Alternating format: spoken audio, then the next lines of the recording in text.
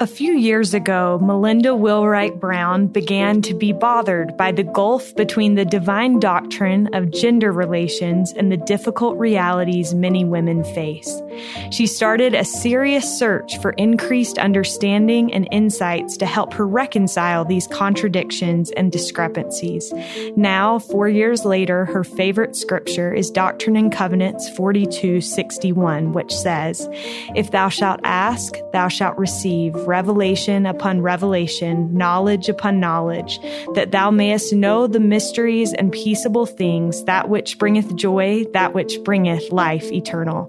She hopes her new book, Eve and Adam, will offer readers a hopeful perspective on loving life. Melinda Wheelwright Brown earned a bachelor's degree in economics from Brigham Young University and is a respected teacher and public speaker. She has a passion for solving problems and has been involved in several organizations, including Fight the New Drug, the Now I Can Foundation, Days for Girls, Better Days 2020, Big Ocean Women, and the Utah Valley University Women's Success Center. Melinda and her husband Doug are the parents of 4 children, and some of her favorite things include sightseeing, sand dollars, and grandbabies. This is All In, an LDS Living podcast where we ask the question, what does it really mean to be all in the gospel of Jesus Christ? I'm Morgan Jones, and I am so grateful to have Melinda Wheelwright Brown here with me today, also known as Mindy. Is that right? Yep, that's correct. Well, welcome. Thank you. We are so excited. I have been looking forward to this because I've been reading Mindy's book, which is called Eve and Adam, and it is remarkable. Like, I've been telling everybody in our office, I'm like, this is going to be a big one. I was like, I know a win when I see one, and they've been making fun of me, but I'd put money on it. I don't know if I'm not a gambling woman. That's very sweet. That's very sweet. Thank you. Kind words. I knew that we were going to be friends when I opened the book and I saw the reference to Jane Eyre. Jane Eyre is one of my favorite books of all time. And you quote the book and it says, "I remembered that the real world was wide and that a varied fields of hope and fears, of sensations and excitements awaited those who had the courage to go forth into its expanse to seek real knowledge of life amidst its perils." Mindy, what did you hope? It's kind of an interesting choice to start a book about Eve and Adam with a quote from Jane Eyre. What did you hope to communicate through that? Well, first of all, I think I felt like drawing from the canon of great literature would maybe immediately help the reader recognize that this is a really applicable, broadly applicable story of Eve's and Adam's, and to just demonstrate that across time, cultures, everything, this is a story that resonates and has meaning in our lives. And I think that's something we often find in literature, right? It really speaks to us. And so, like you, Jane Eyre's one of my absolute favorite books. It's the one I kind of keep on my nightstand. And sometimes I just open it up and read a few pages. I just love it. And I love the Brontes. I love all the sisters. I think their story is just remarkable. And so I had a hunch early on that I might find something in there that would be just right for this. But I'd been kind of looking everywhere for just the right thing. And I was really excited when I found this one and realized just how totally perfect it is. I think it covers kind of 3 key elements of the thesis of my book, and that's why it fits so well. First of all is courage. It mentions courage. And mostly, I want to help people recognize that faithful courage is at the core of Eve's very brave choice to open the doorway to mortality for all of us. So that was the first thing. The second thing is that Jane really accurately describes the real wide world. She uses the terms, the hopes and fears, the sensations and excitements, the joys and perils. And that just really sums up mortality. I mean, that's it. We all know that. And it's meant to be that way. So I love her description because it captures the essence of what an amazing gift our bodies are and how working together with our spirits, we really get a powerful, meaningful learning experience. And to me, that's a huge part of this story that I'm trying to tell here and apply to all of us. And then finally, her notion of real knowledge. just really sums up my feelings about life, that there's something so unique and powerful about experiential learning that there's just no substitute for it. And that's why this perfect plan includes a mortal experience. And then, of course, just overall and in a general sense, I just love Jane's grit, her determination and endurance. And it feels very Eve-like to me. And I think Jane and Eve would be very nice friends. So yeah, it was a good fit. And I love how you kind of continue that. You have other references to classic literature throughout the book. And I think that's so neat because I think obviously there have been pieces of classic literature written about Adam and Eve, but I also think the story of Adam and Eve belongs in that mix of things. So I love that you did that.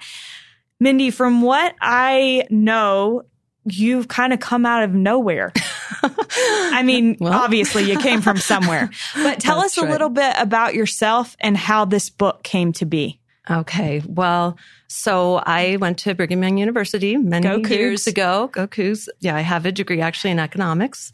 I have not taken writing courses, but I've always enjoyed writing, and I've had a lot of experiences to do a lot of gospel writing and teaching in conjunction with different responsibilities and callings I've had, and also kind of as an assistant to some of the things my parents have been able to do. My father was the president of BYU Hawaii for 8 years. And that requires a lot of speaking engagements. Just, the honest truth is just more than any one person could ever prepare all those talks and presentations for. And so I kind of was an assistant to them. And that was a fabulous experience to learn how to really tap into the spirit in presenting something in a way that people would be able to understand. And, when you're speaking to a lot of young adult audiences like they were, it just required a lot of clarity, and it forced me to just really practice getting to a clear place in articulating an idea, and especially a theology and doctrinally based idea. And so that was huge in kind of the process of that. Yeah, very formative. And then I guess really it started, I've always been very interested in women's studies issues, and I've been involved with several great nonprofits and different organizations in helping women and girls of all ages. And so that was kind of a side thing that was going on for, the past 20 years of my life. But about 4 years ago, and it basically was a 4-year project. We're just past the 4-year mark, basically. My extended family and I were going through a challenging time, searching for some clear answers to some really challenging questions. It was definitely a thorny patch, and none of our options felt ideal. And there were really hard choices to be made. The specifics just don't even matter because I think we've all been there. We've all had those experiences, and interpersonal relationships are just like that, especially the more people you add to the mix, the more tricky some of those choices are going to be, right? And so we'd been working through some things for a couple of months, and almost in desperation, maybe exasperation, maybe, I was at my desk one day, and I have a beautiful portrait of Eve that hangs across from my desk. And I just said, almost audibly, I said, "Oh, Eve, can you help me?" And it was a rare experience because I don't usually hear voices. The Spirit speaks to me maybe in different ways, feelings and ideas. But there was almost a clear voice there with her almost leaning out of the frame saying, "Yes, I thought you would never ask." And it caused me such pause that I stopped everything and started to dig in and go through some books and figure out, where did that come from? How in the world could this apply and help us in this situation? And really quickly, within hours almost, there was clarity and understanding coming through. And it led to some really great discussions between several family members. And it just brought peace to us. We just kind of took it on a different perspective, and it really helped. And it ended up that we were able to move forward, and it was this beautiful experience. But I would say simultaneously with that happening, there was this confluence of the things I was learning in the women's studies field with all these organizations I was working with, just really getting into the trenches of some of the realities of the hard, awful, unfair, abusive things that happen to women around the world now and always have. And I think the juxtaposition of those two things happening in my life just presented me with this almost a quandary of like, how do these two things fit? I feel the beauty of Eve's story, of her experiences, of how she can influence us. And yet I see these hard, awful things happening all around to women. And it was just tragic. It just seemed so tragic to me that I just felt like I want to do whatever it takes to get to the bottom of this. Like, I have to make sense of this because I can't sleep at night. Like, this is really bothersome to me. How are these things supposed to fit? And so that just opened up a ton of research, 2 solid years of researching. And at that time, it was really just for me. I thought, well, this would at least be something meaningful to my family if I compiled this somehow. And it was kind of towards the end of that 2-year period that I started to feel really compelled, like, no, this is for everybody. And I had talked to countless women about various pieces of the story and this puzzle. And everybody was searching for these things that I was finding, not that were terribly hidden even.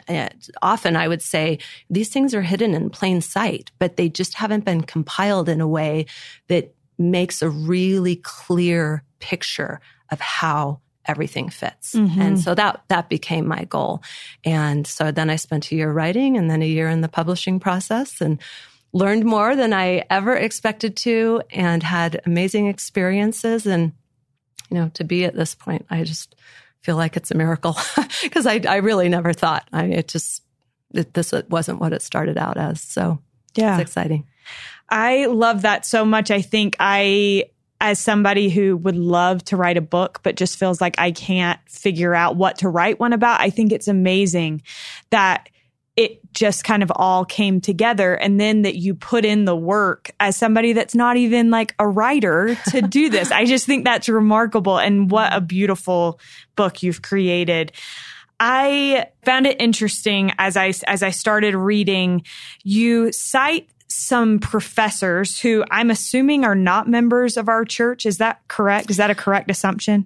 Yes. The ones I think you're referring to are not. Okay. There's throughout the book, there are lots of non-LDS scholars cited, but also a lot of LDS scholars that people will recognize their names. Okay. Yeah. So in the beginning, you talk about kind of how you kind of set the stage and frame the way that our society perceives the story of Eve.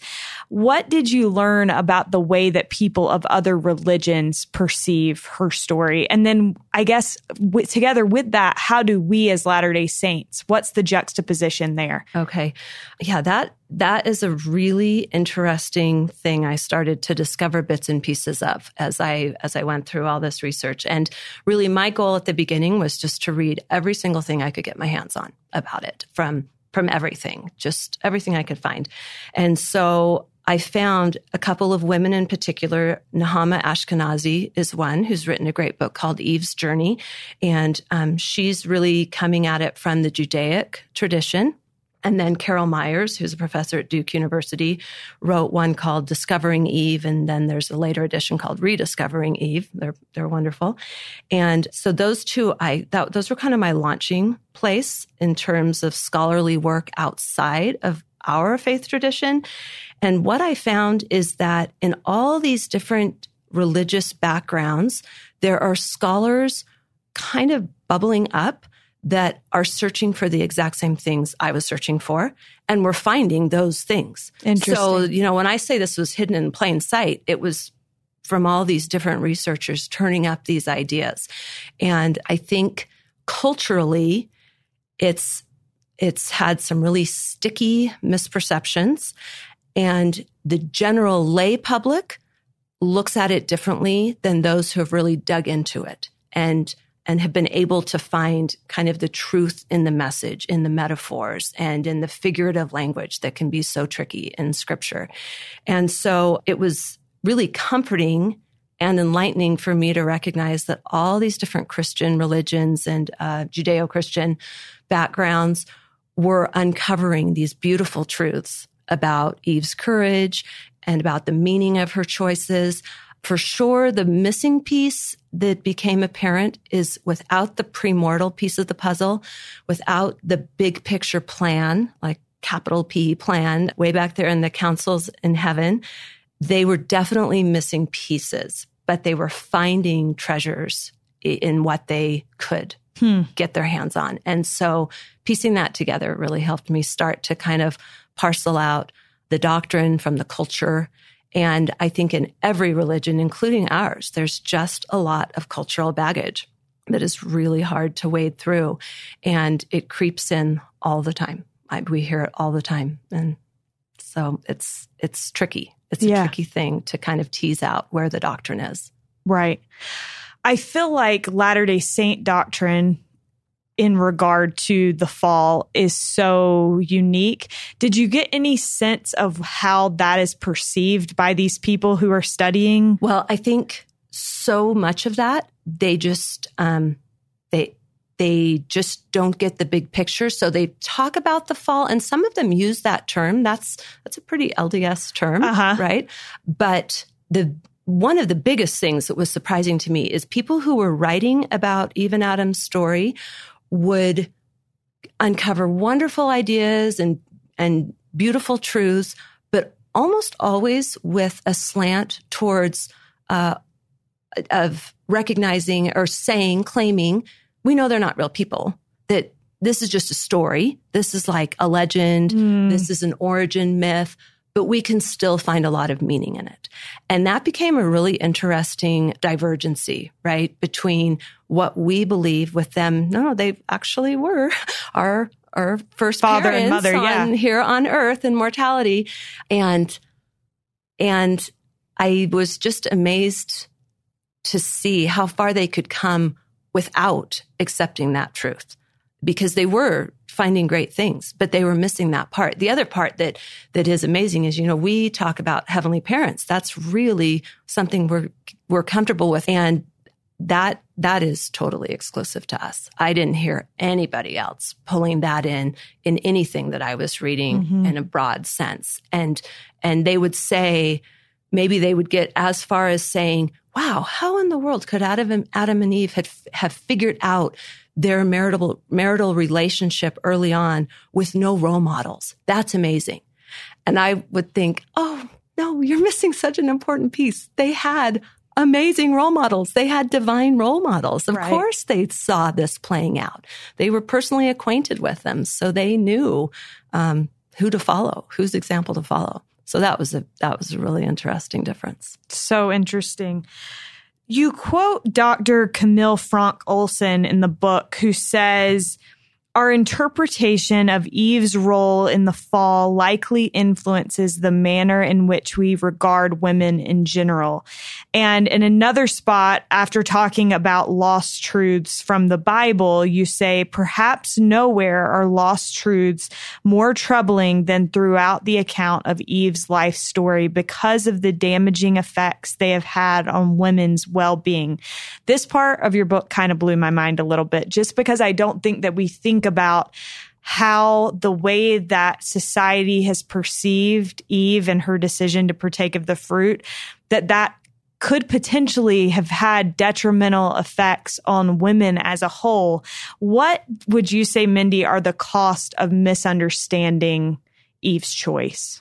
Well, there's obviously a lot we can talk about on that. That's a really big question. It's a loaded question. That is a very big question. But I think there are two halves of this equation. There's the effect it's had on men and the way they have been subtly influenced to perceive women and think of women. And then there's the effect that it's had on women.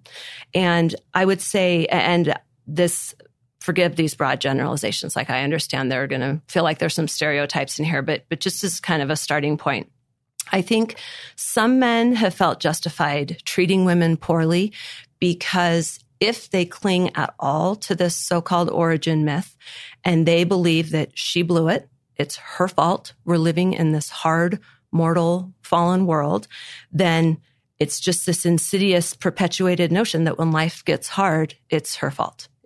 A woman was at the cause of that. And that's a terrible place to start out gender relations, right? That's so unhealthy and unhelpful. And then really equally pervasive is this idea with women that if they feel like somehow we're less than, that if we are being repeatedly treated as inferior to men, then that sinks in and we start to feel less valuable, less needed, less important. And that obviously has huge repercussions. So both sides of this equation then kind of doubly affect women, that we're not living up to our privileges, our rights, and there's this serious loss for everybody. And I think what we find as we start really digging into the story, and the way that I present it in the book is I start with looking at the fruit and looking at those two trees, because right off the bat, the thing, if we were to go out, and do a very unscientific sort of on the street, every person sort of interview, they would say, oh, well, she ate the apple and she made a mistake and that was evil. And the roots of that go so deep. And so like one of the really fascinating bits, I think, is that the idea of an apple, there's no apple mentioned in the biblical account. And when I say the biblical account, I include Genesis and the Moses version that we are blessed with in the Pearl of Great Price. There's no apple. There are figs mentioned. There's other fruit in general, but this apple idea is just something that has crept into culture really over centuries, even thousands of years. And when we look at where that came from, the Latin word for apple is malum, and that word has a homonym, which is evil. And so I think way back in time when the Bible was being canonized and we were having all these retranslations and multiple translations, those scribes really enjoyed wordplay. And we see that in lots of places in the Bible. There's lots of wordplay that if we dig into the Hebrew or the Latin or the Greek, we can see multiple meanings of the words that they choose to use in different translations. And this one is just huge. The repercussions of this are huge. If you look at almost any classical artwork depicting Adam and Eve, you will see an apple, and it's clearly an apple. It's more recently that we see depictions that look like some mysterious fruit that maybe we don't recognize immediately, but the apple is what has stuck. Another term that I think is really sticky and that really gets me, I don't like to hear it referred to this way, is we talk about them being cast out of the garden. And that's not a biblical phrase. That's not in Genesis or Moses. That's something that culture has attached to this. And obviously there's a really negative connotation with the idea of casting someone out.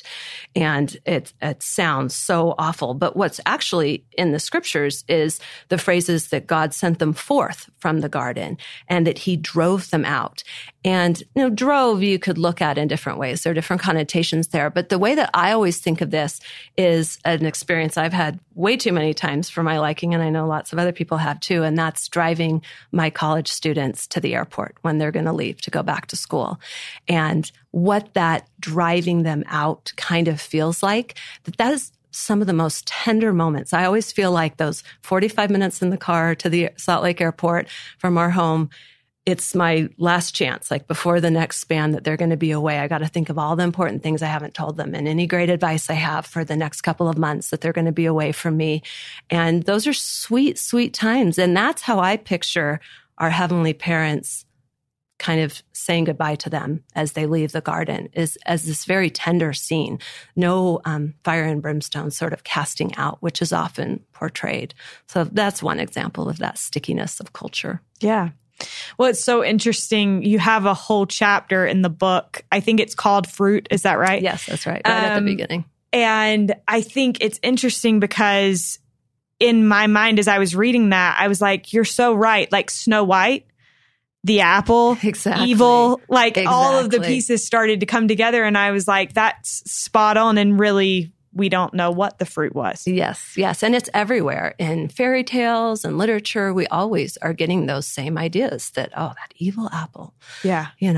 I mean, even her name, that it's strange that her English name of Eve sounds even like evil. That's so unfortunate. I don't think that's meant to have that connection, but I think that it's just one more thing that kind of fuels that fire of, oh, she blew it and we wouldn't be in this fix if she hadn't messed things up. And I just think that's totally inaccurate because we know that mortality was a really crucial piece of the puzzle. Both of those trees were good trees. There wasn't a bad tree that she was choosing from. They were both good trees. It was a matter of timing and preparation and choice. It's really ultimately a story of agency. Yeah. I love another statement you make in the book and you're talking about the interdependence between men and women. And you say one cannot recognize their beautiful, balanced interdependence without first restoring her, meaning Eve, to her proper place. Why, Mindy, would you say that? I feel like this will be a book that women will gravitate toward. Men, maybe not as much. Why does this story matter? Why does understanding this matter to men as much as it does to women? Well, actually, one of the things I've been really surprised by, not too many people have read the book, but I did have about a dozen beta readers that I had look at it. There were a few men in that mix, but it was predominantly women. And I was so surprised and extremely pleased with the responses I got back from spouses, from men who saw their wives reading this book and picked it up and read it alongside of them. And without exception, for those homes where there was a man and a woman there and they had a copy of my manuscript, the man would, in fact, pick it up because he was very interested in it. And one day in particular, I bumped into a husband of one of the readers, and I almost didn't recognize him. I kind of just didn't make the connection quickly. And he approached and was just effusive about how meaningful the book was to him, and went so far as to say that book has changed our marriage. He just went on saying that is what I needed, that sort of reaffirmation of those truths. And she needed to hear that. She needed to know that, no, we are absolutely balanced together. Neither of us are higher or lower than the other. We are a united, interdependent team. And with unified goals, we just can conquer the world together. You know, that's really kind of the attitude that he had about it. And I heard that from several other people as well. And it was just thrilling to me because I really intended from the start that this was not going to be just a women's book. And I say that in quotation marks, air quotes there, that this is for everybody. And my dedication page, it's to all my brothers and sisters. It's not just a women's message. I guess in some ways you can kind of liken that to something that we see culturally and in the media. We often feel like, oh, if there's a movie with a male main character, then that's a movie for everybody. But if it's a woman main character, then maybe that's a chick flick. That's a girl's story or whatever. You know, you hear people say things like that. And we all know that's ridiculous. That's ridiculous. Every story can be for everybody. There's meaning that we can find everywhere. And especially in this case, this is a story for everyone to understand. It will help all of our relationships work better. Thank you. As a follow-up to that, why, Mindy, would you say that is? Like, what is it about the story of Adam and Eve that has a transformative power if we allow ourselves to internalize it? Well, I guess the way that I would explain that, kind of the nutshell version of that, I think we often start at the middle of the story, say where she partakes of the fruit, and then go forward from there, look at them leaving the garden, look at what their life then looked like, and maybe how they had to work toward repairing that situation, right? That's kind of the general worldly view of that story. We are so blessed with the restored gospel of Jesus Christ and the continuing, ongoing restoration of that gospel to have the first half of the story as well. And I think where other people look at this and say, this is a metaphor for all of our lives because we all sin, they sinned, and they got it patched up thanks to a savior. It's all better. It's going to be fine. We can start at the beginning of the story and say, this is the big picture. This is the plan. This is a story about agency. And for agency to really be effective, we'll have to have a savior. We have to have kind of the twin partner of agency, which is repentance, which Jesus Christ makes possible. And if we put kind of overlay our story over that first half of the story, that we each made the same decision in the councils in heaven, that in premortality, we each had to make the decision, do we want to trust our elder brother? Can we trust Jesus Christ enough to venture into this relatively unknown? But I think we probably did know that it was going to be very hard. I mean, we understood different personalities then. We know that some spirits had progressed further than others had. Some had been more diligent in their studying and learning than others had. And I imagine that we could look around those people near us, the spirits that were surrounding us, and think, I don't know that I really want that fellow over there to have the same degree of agency I have. Like that could end up being a problem for me or for my family or my posterity.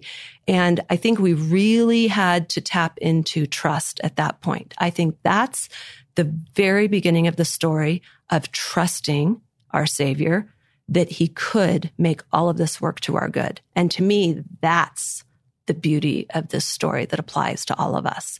And that's where I'd love to see our focus shift to a little bit more than just seeing it as a story of sin and repentance into mortality. I like the first half, and I think it informs why it isn't a story about sin. The transgression involved is very different. It's not your typical sin by any means. It was a crossing of a threshold that was done by choice because of the beautiful gift of agency.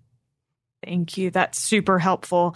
Another statement that I wanted to touch on in the book, you said, for millennia, the world has dismissed the story of Adam and Eve as simply a choice between good and evil, with the obvious conclusion that Eve chose evil. But on much closer inspection, we can discover and lead others to discover that the choice was in fact between certainty and uncertainty, security and risk, fear and faith. Eve's most remarkable choice had everything to do with stagnation versus progress. Hers was a decision to trust God. And you just kind of touched on this idea of trust, but can you explain how you learned that hers was a decision to trust God and what that can mean for us? Yeah, I think one of the tricky parts with this story is it's been simplified so much, just and in the broadest sense. I'm talking the historical sense. It's come down to a story that can be told in like 3 sentences, right? It's just very straightforward, and people simplify it that way. And in that simplification, I think we lose sight of the possibility that they may have been in the garden for eons. Like, we have no idea of what that timeline looked like. We have some sense of the chronological order that things happened because of how the story's told in scriptures and through Revelation and modern day prophets and things. But we don't have a sense of if if the choice came immediately on their being introduced to the garden, or if it was ages later after tons of tutoring and conversation and learning with angelic messengers, their heavenly parents. There's a lot of unknown there. We just don't know. And I took a lot of comfort, for me personally, some of Elder Holland's writings really meant a lot to me as he describes that they weren't being taught trivial things while they were in the garden, that they were learning the gospel. And he even uses the phrase in its entirety. I think that's something that the rest of the world doesn't even consider that she knew, because we think of them as being in an innocent state, but there's a difference between clueless and innocent, right? They had plenty of so-called book learning, we could think of it, but no street smarts. They just hadn't experienced life yet, mortality, and the workings of a body and spirit together. That creates some unique challenges too that they were totally unfamiliar with. So my personal opinion that helps me feel peace with the issues that we started out discussing is that she had a very good sense of the big picture before she made this choice. I think the issue of these 2 commandments that they had been given, that a lot of people term conflicting commandments, and that's where so many people get hung up on this story, and they feel like there's this gross injustice in it right from the get-go, because how is that fair that they were given these 2 mutually exclusive commandments? I think really the meaning behind that is so recognizable in our own lives, because we are constantly presented with two mutually exclusive options. Sometimes it's two great choices that we have to decide between. Sometimes it's two rotten choices that we have to decide between. Sometimes it's just a matter of some that are better than others in various ways, and it's weighing all the pros and cons and having to come to that decision. And I think, to me, the beauty of the way they were presented with these two mutually exclusive options is it made it 100% about their agency and their choice. They had to choose one or the other because by virtue of not choosing, they were making a choice. They were both a choice. And they needed to know that it was their decision, that it wasn't clear cut to them. So they couldn't look back later and think, well, I knew what our heavenly parents wanted us to do, and so we did that even though we weren't comfortable yet. There had to be this ambiguity there that they needed to decide when they were ready to go ahead. And I don't think that they were clueless moving ahead. I think they had a sense of how hard it would be and that there would be a savior to help them through this, that it was all going to work out because they knew and trusted our Savior, Jesus Christ. We know his is an infinite atonement. It's an infinite sacrifice he made for us. He was our Savior at the very beginning as much as he will be our Savior at the end. And that is a really important piece of the puzzle. I think that's such an important point that you bring up, in that I think so many of us also have choices, like you said, many times choices between two great things. And we kind of have to own that decision. And I think looking back, if we were forced to do it, or if we knew 100% this is what's supposed to happen, then we'd be able to say, oh, well, I only chose it because of this. Or even another example is when your parents come out and tell you, this is what we'd like you to do. Well, then you can look back and blame it on your parents. But if your parents say it's your choice, then you just own it. And I think that there's something really beautiful and important in our Heavenly Father's plan about our owning our personal decisions. Yeah, that's exactly right. And I think looking at it from a parental perspective really makes that clear to us, and we can understand that better, because I think any parent who's had children get to kind of the stage where they're leaving home or they're choosing who they want to spend the rest of their life with. Never have kids get to that point. It is scary. It's hard. But, really, those are the times more than ever, even though they're the most critical choices they have to make. I think wise parenting requires that we step back and say, you know what? I'm not going to tell you. I don't want the responsibility for influencing this, because you're going to have to sleep in the bed you made, right? And this is yours, and it needs to have been your decision completely. I can try to teach you every bit of wisdom I might have, but I'm not going to make this choice for you. It has to be on you. And I just think that our heavenly parents absolutely, to a much greater extent, realized we don't ever want to be blamed for the hard stuff ahead. It has to have been their choice. And in that sense, one of the beautiful positions that Eve is then in when we look at the story, the biblical account, is that she was like the original proxy. I mean, we use the term proxy a lot in the church and in the temple. And she was very much a proxy with Adam once he chose as well and followed her lead for every single one of us, because we know from the restoration and revealed truth through modern prophets and everything, that we each made that choice in premortality. And it wasn't something forced on a single one of us. And in fact, a lot of our cohort chose not to, that to them, it just seemed too risky, too dangerous, too hard, or who knows what they were thinking. But I imagine there were probably a lot who thought it seemed too risky. And that's why they didn't choose to proceed with the plan. Fascinating. I noticed earlier something that you said. You said that you said we're so blessed as members of the church to know, and I don't even remember what it was that you were talking about, but as you've gone through, I've noticed how many things are unique to our doctrine. How has kind of digging into this in this way increased your testimony of the restored gospel of Jesus Christ? Oh, like more than I can even find words to express. That was something I didn't recognize early on that that would be one of the very biggest takeaways, is how grateful I am for the ongoing restoration. We have so much of it right off the bat in the Book of Mormon. We're all studying the Book of Mormon right now. And right there in 2 Nephi chapter 2, wow, we have some absolutely critical truths that the rest of the world has really missed out on. One of the most important things that we know from those teachings in chapter 2 is that Adam and Eve could not have children in the garden, that wasn't an option. They were very much in a static place, and it would require leaving for progress to begin.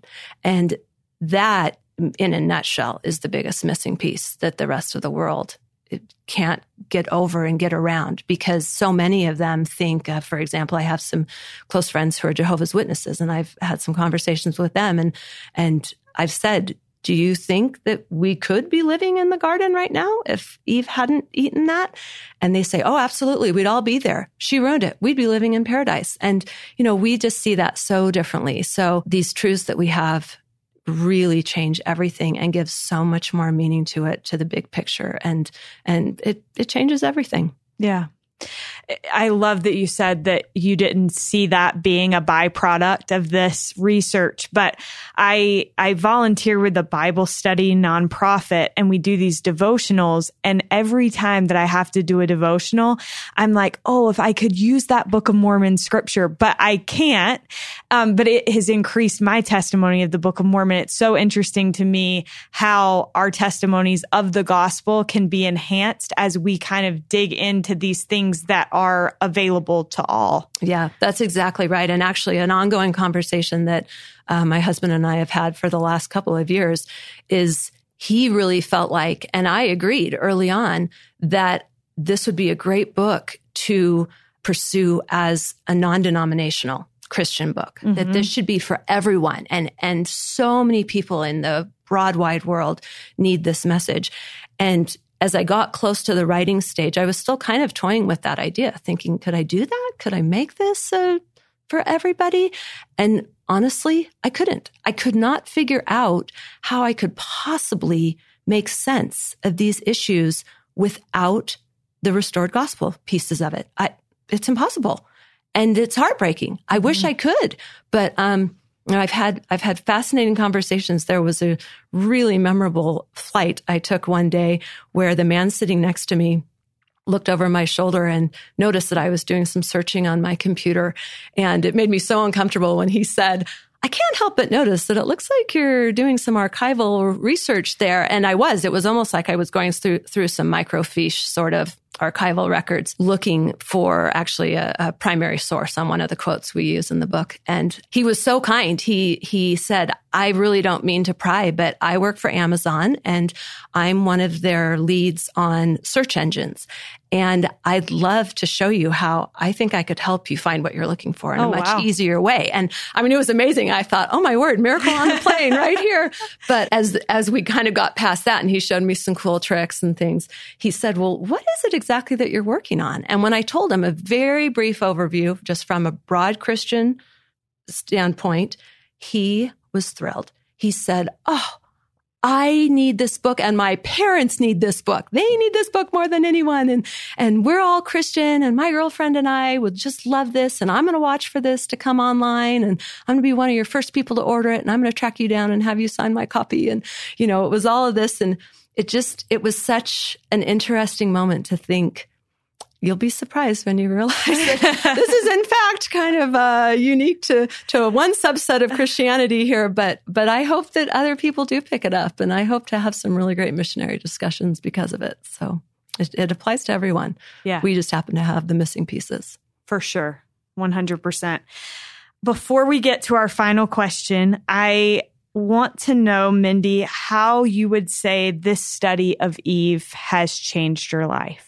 Well, so many ways. I mean, like you just pointed out, my testimony of the restored gospel has just skyrocketed to new levels. And I'm sure it has a lot further to go as well. But it's exciting that I feel like I've made some progress in that regard. But I think ultimately on just a moment-to-moment, day-by-day basis, it has just helped me be a much happier person. I think I really feel joy and peace concurrently regardless of what's going on, because I look now and I say, my family probably gets real tired of me using this phrase, but I just say, mortality, that's mortality for you.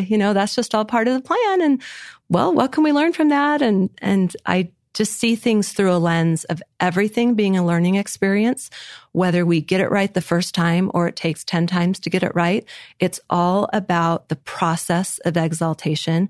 I think ultimately my viewpoint on exaltation has really shifted, where I don't see it as a destination so much anymore as something that happens when we finally cross that finish line, but as an ongoing sanctifying process that happens every single day as we just try to make sense of how to get through mortality while collaborating with our Savior. And that's really a critical piece of it, is that it's not necessarily meant to be possible without his help. I think that it requires his help to be able to get through. And I hope that the biggest takeaway message from the book and what I build up to through the course of the book and at the end of the book is the unbelievable need we have for a Savior to help us every single day just make the best and help everything work for our good. And I just believe so strongly that he can do that, and that's why we're here and going through this and experiencing these often very hard, difficult, sometimes awful things, is to learn that he can make everything work for our well-being and benefit. And we're becoming like God by going through this process. Well, that is a perfect lead in to our final question, which my goal with this podcast, especially this year, is to center everything around Jesus Christ. And so I love that you brought it back to him, because he is the center piece of all of this. Mindy, what does it mean to you to be all in the gospel of Jesus Christ? Well, I love that question. I listen to your podcast a lot, and I always love hearing how people answer that.